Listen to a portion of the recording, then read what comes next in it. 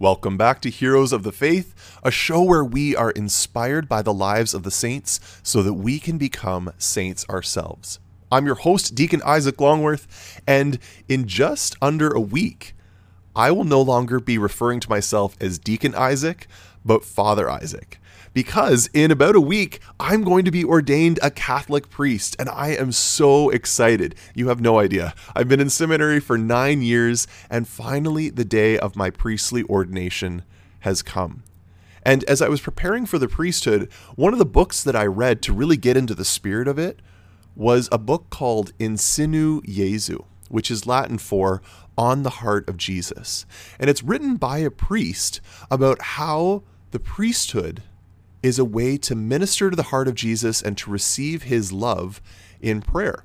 And the author talks a lot about how a priest should imitate Saint John, the beloved disciple.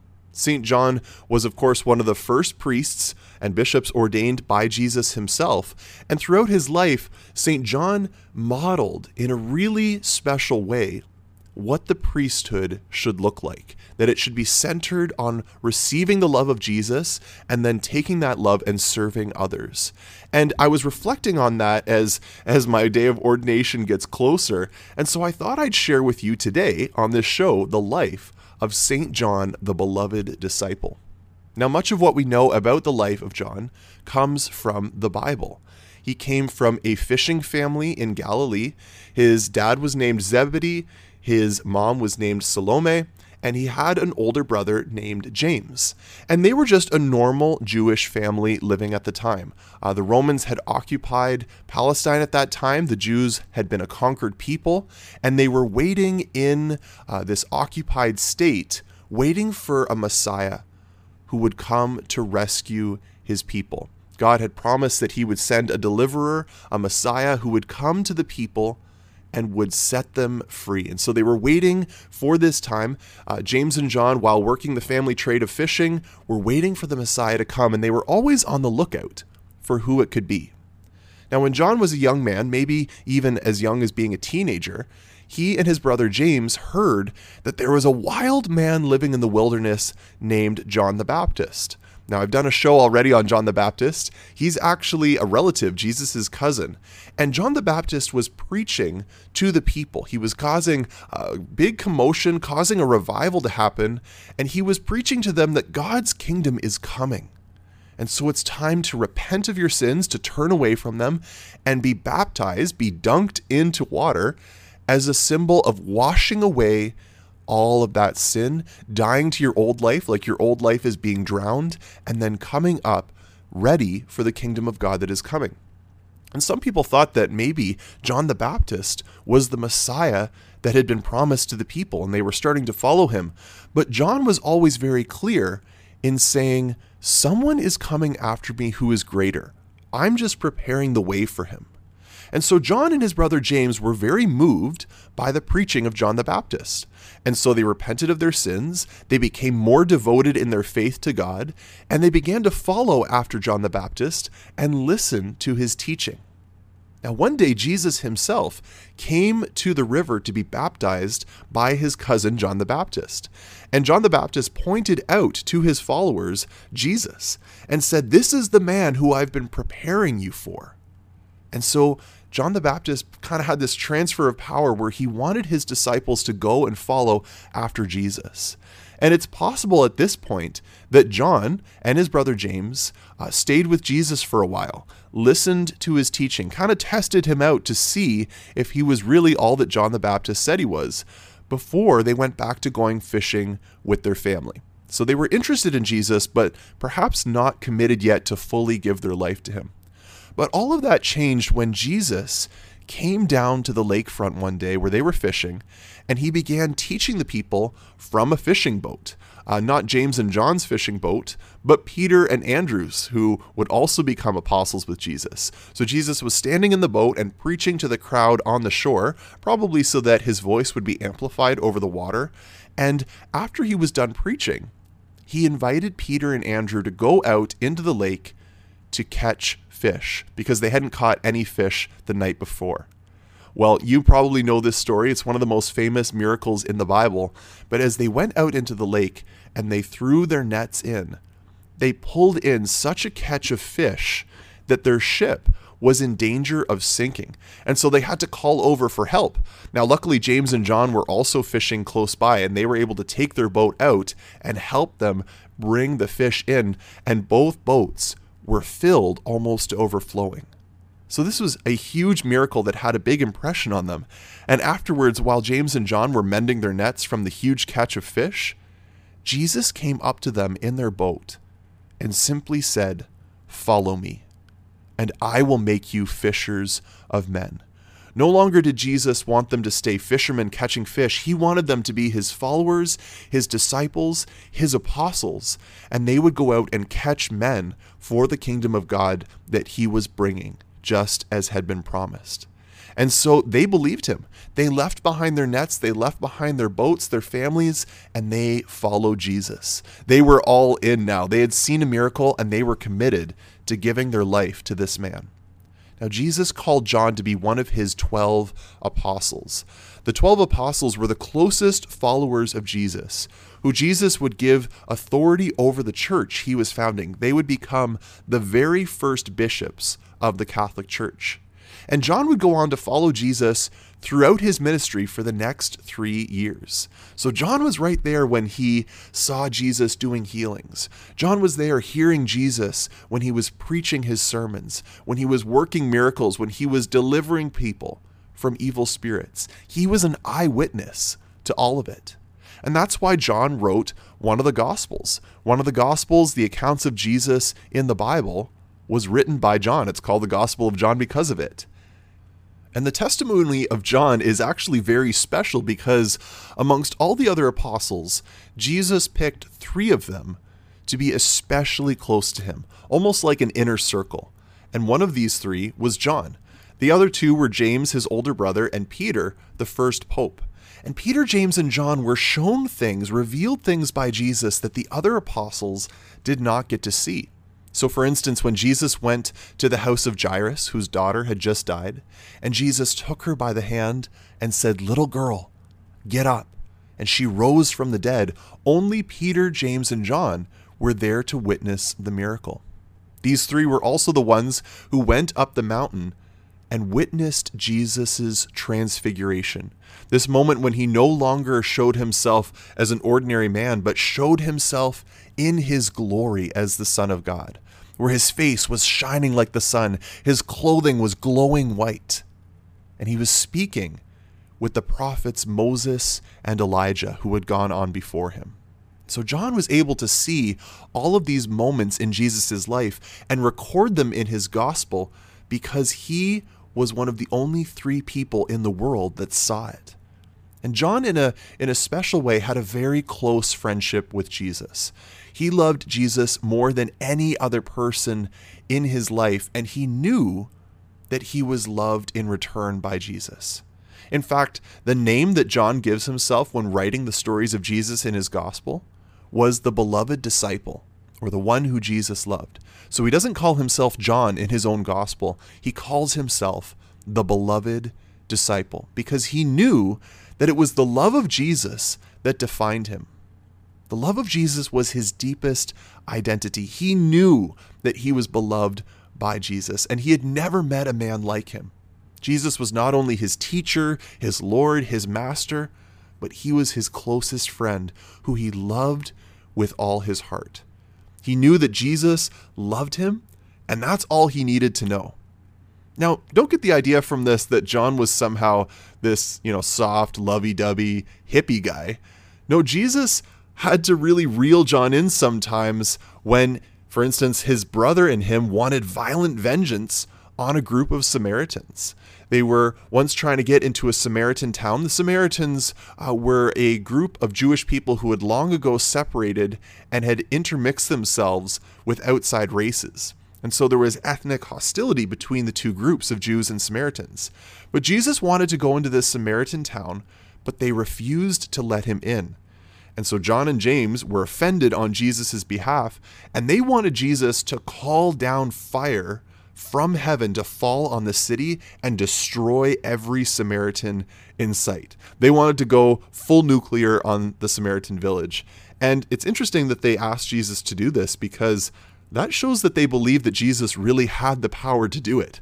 So they didn't think that Jesus was just some ordinary man. They knew that he had power from God and he could torch this town if he wanted to.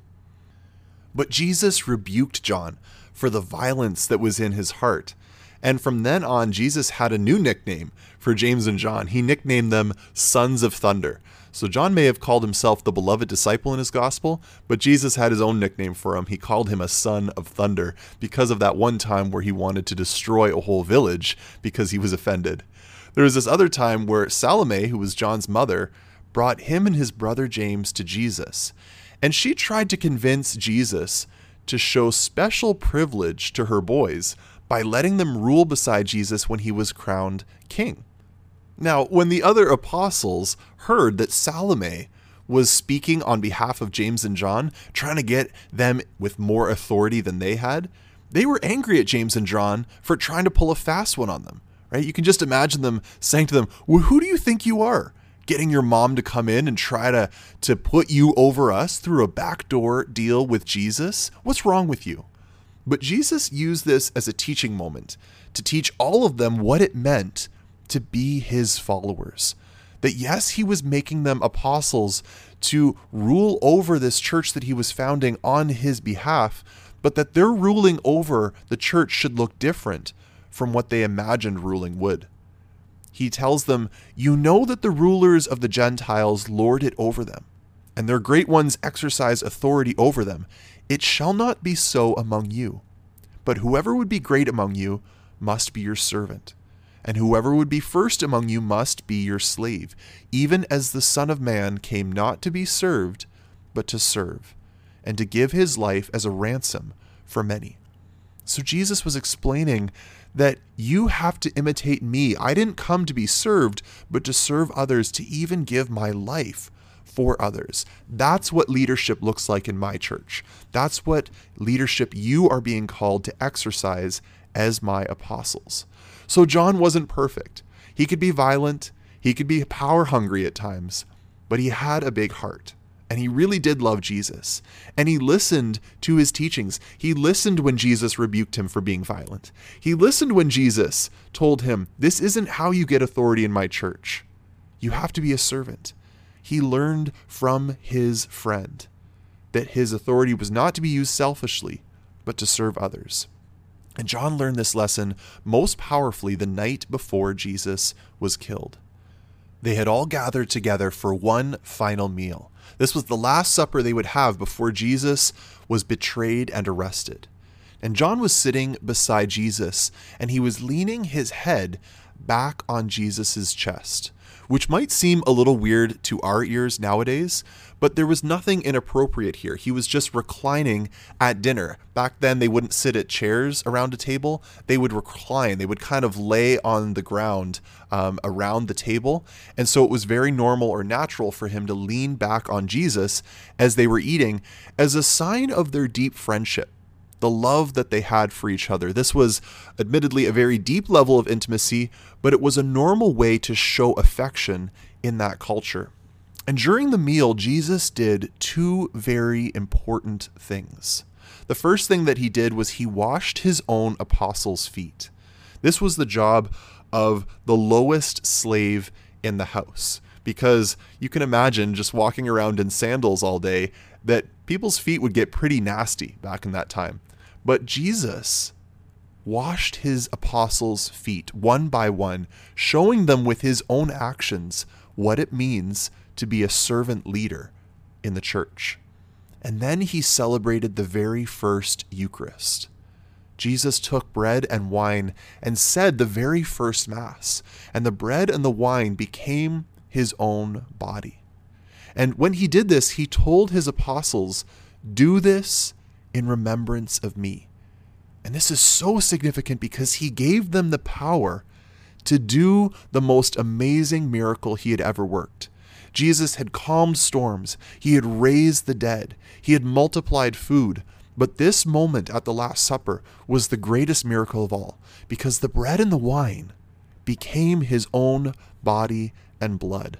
This amazing thing that we could now receive into our very hearts, the body and blood of Jesus truly present. And he gave this miraculous power to the apostles. That night, John was ordained a priest and bishop of the Catholic Church. What a tremendous gift John was given, and the whole church was given that night that Jesus instituted the priesthood. Now, the night of the Last Supper, John was shown, first of all, that he had received great power. He was one of the first bishops of the church. He now had the power to say the Mass, to perform all these other sacraments that would be done in Jesus' name. But he also learned, because of Jesus' feet washing, that all of this authority must be exercised in a servant way, always out of love for Jesus, making yourself a slave for the sake of God's people. Now, after dinner, all of them went out to a garden called Gethsemane. And when they got there, Jesus became very distressed, and he went away by himself to pray, taking, of course, with him his inner circle of chosen apostles, Peter, James, and John. And John was forced to watch as Jesus agonized over his coming death. Jesus knew what was about to happen to him, the torture and the brutality of the death that he was about to undergo. And Jesus was also experiencing the weight of all the world's sin that he was taking upon himself as our Savior and our Redeemer. And John was watching his friend go through this agony as Jesus pleaded with his Father in heaven to be spared. And Jesus was so stressed out by this experience that he was actually sweating blood. And during his agony, periodically Jesus would go back to check on Peter, James, and John. But it says in Luke chapter 22 that when he came back to them, he found them sleeping from sorrow. This is kind of a weird line. Does it mean that John was just tired and he fell asleep? Maybe. I mean, we've seen that John is imperfect. He certainly has his rough edges. Maybe they had just had a big meal, it was a late night, and he just couldn't keep his eyes open. But I think that something else is going on, especially because it's described as sleeping from sorrow. Maybe it was the sorrow of watching his best friend and the constant nerves of the evening, the awareness that something bad is going to happen and I can't stop it, that just completely drained John of all of his emotional and physical energy, and he just collapsed in exhaustion after going through this experience with Jesus. We don't know. It's this kind of mysterious thing in the Bible, but whatever it was, Jesus came back and found John in some state of sleep. And he had to wake him up and tell them all, my betrayer has come. And Judas, one of Jesus's 12 apostles, came and betrayed Jesus in that garden. When Jesus was betrayed and the guards moved in to arrest Jesus, all of the apostles fled the garden to escape being arrested with him. And that includes John. This must have been a moment of real shame for John, that in Jesus's moment of crisis, he abandoned him and fled from the garden to save his own skin. However, unlike all the others who stayed hidden, John came back. Love for Jesus overcame his fear of arrest, and he returned to follow along with Jesus one last time as Jesus went through his trial, was beaten, was crowned with thorns, was condemned to death, and was led to his execution by crucifixion. John followed along with him. He may have ran away at the beginning, but he came back. Love compelled him to come back to be with his friend in these moments of agony. And after Jesus was crucified and was hanging on the cross, John was standing at the foot of that cross, along with Jesus' mother, with Mary Magdalene, and with John's own mother, Salome. All of them were there, trying to offer what comfort they could to Jesus as he suffered and died on the cross. In one of the last acts he did before he died, Jesus looked down at his mother Mary and John, his beloved disciple, and he said those beautiful words to them, "Mother, behold your son, and son, behold your mother." And it says that after that point, John 19:27 says, from that hour, the disciple, speaking of John, took her into his own home. Now, the literal meaning of this is very clear, that Jesus wanted someone to take care of his mom after he was gone. Joseph had already died at this point, and so Jesus was telling John, take care of my mother, take her into your home, make sure she's looked after. But on a deeper meaning, Jesus is giving Mary as a spiritual mother to John, his beloved disciple. And by extension, all of us who are disciples, who are followers of Jesus, who are loved by the Lord, we too are invited to take Mary as our spiritual mother. And just as John brought her into his physical house, we can bring Mary into the house of our heart. And John showed this with his own life, this beloved disciple who took Mary as his own mother at the foot of the cross. Now, Jesus' death was a very traumatic experience for John, right? Can you imagine watching the man who you loved so much dying on the cross, powerless to stop it? But 3 days later, we know that the story wasn't ended. And Mary Magdalene came back to the place where all the apostles were staying with an incredible story that somehow the tomb was empty. Now, when Peter and John heard this news, they ran to the tomb to investigate. And in the Gospel of John, I love that this is in there. John writes down that in the race to the tomb, he beats Peter. He was the faster runner, which leads me to believe that John had a bit of a competitive streak to him because he wanted all of history to know forever that he could beat the first pope in a running race.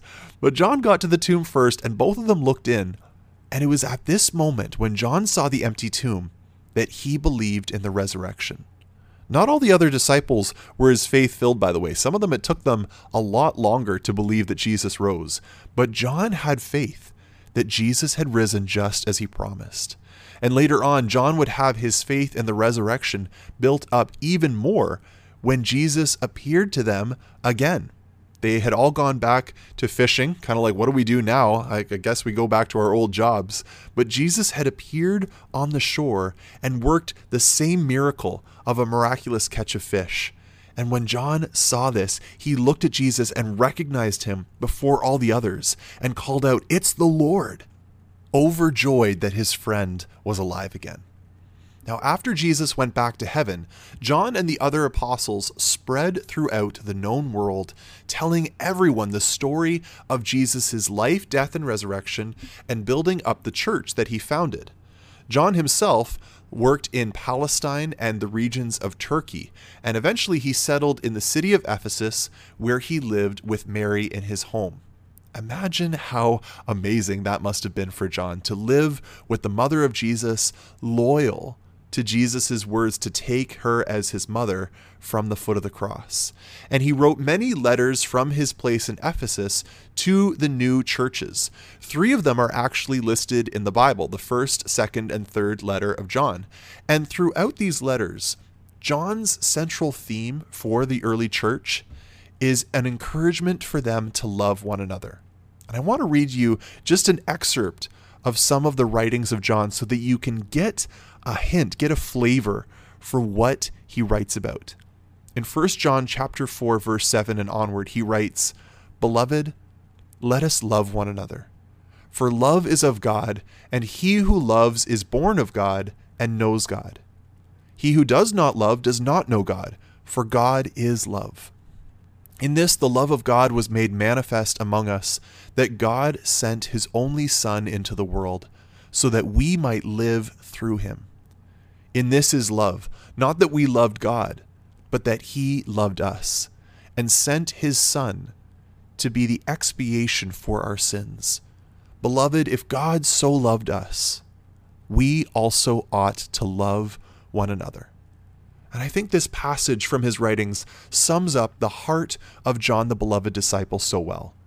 That he knows that we are loved by God, and as a response to that love, we must love others. That God sent his Son into the world out of love to help us draw closer to him in love. It's this beautiful writings. I really encourage you to read the letters of John in the Bible. Now, most of the earliest accounts of the life of John testify that John was the only apostle out of all the others who was not killed for their faith in Jesus Christ.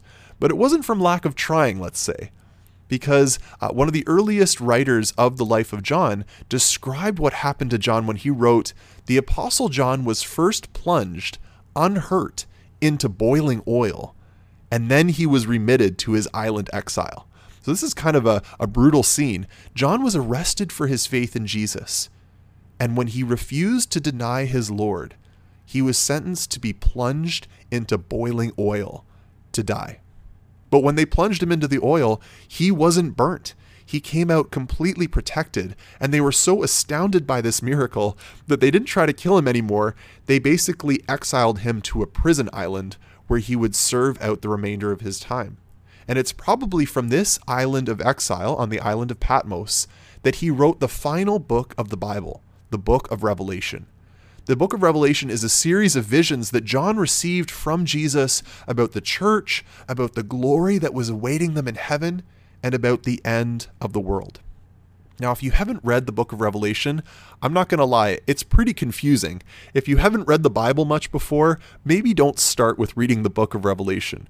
But if you have read the Bible for a while and you kind of know how the language works, it's an incredibly beautiful book, this mystical book that John received through visions from Jesus.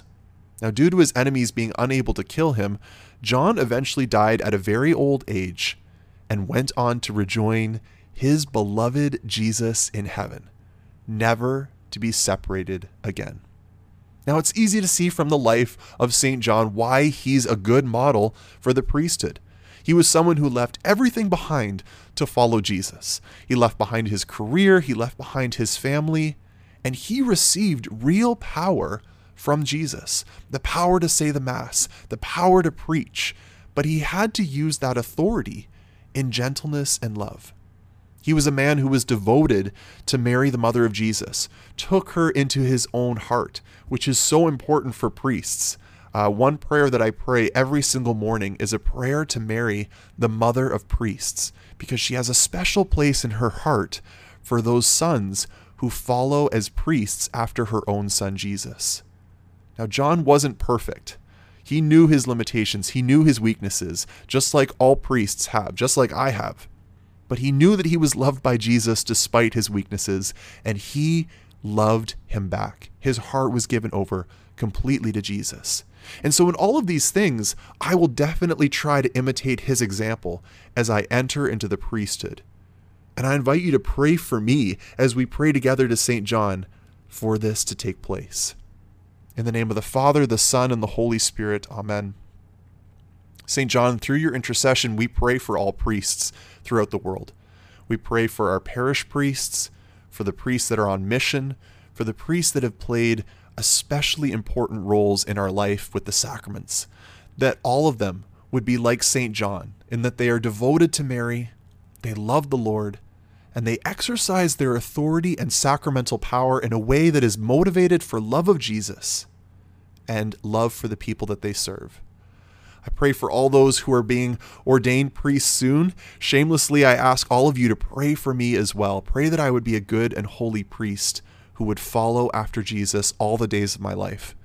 And I also pray for any young men who are discerning the priesthood, especially those who might be listening right now, that like St. John, you would have the courage to drop your nets, drop your plans, drop your relationships, drop your careers to follow the Lord's call to come away with him and follow him in a unique way. And I pray for all of us that like St. John, we would know at our deepest level that we are loved by God, that we are his beloved disciples who can rest our heads on his heart and be assured that nothing can ever separate us from the love of God. St. John, the beloved disciple, pray for us. In the name of the Father, the Son, and the Holy Spirit. Amen.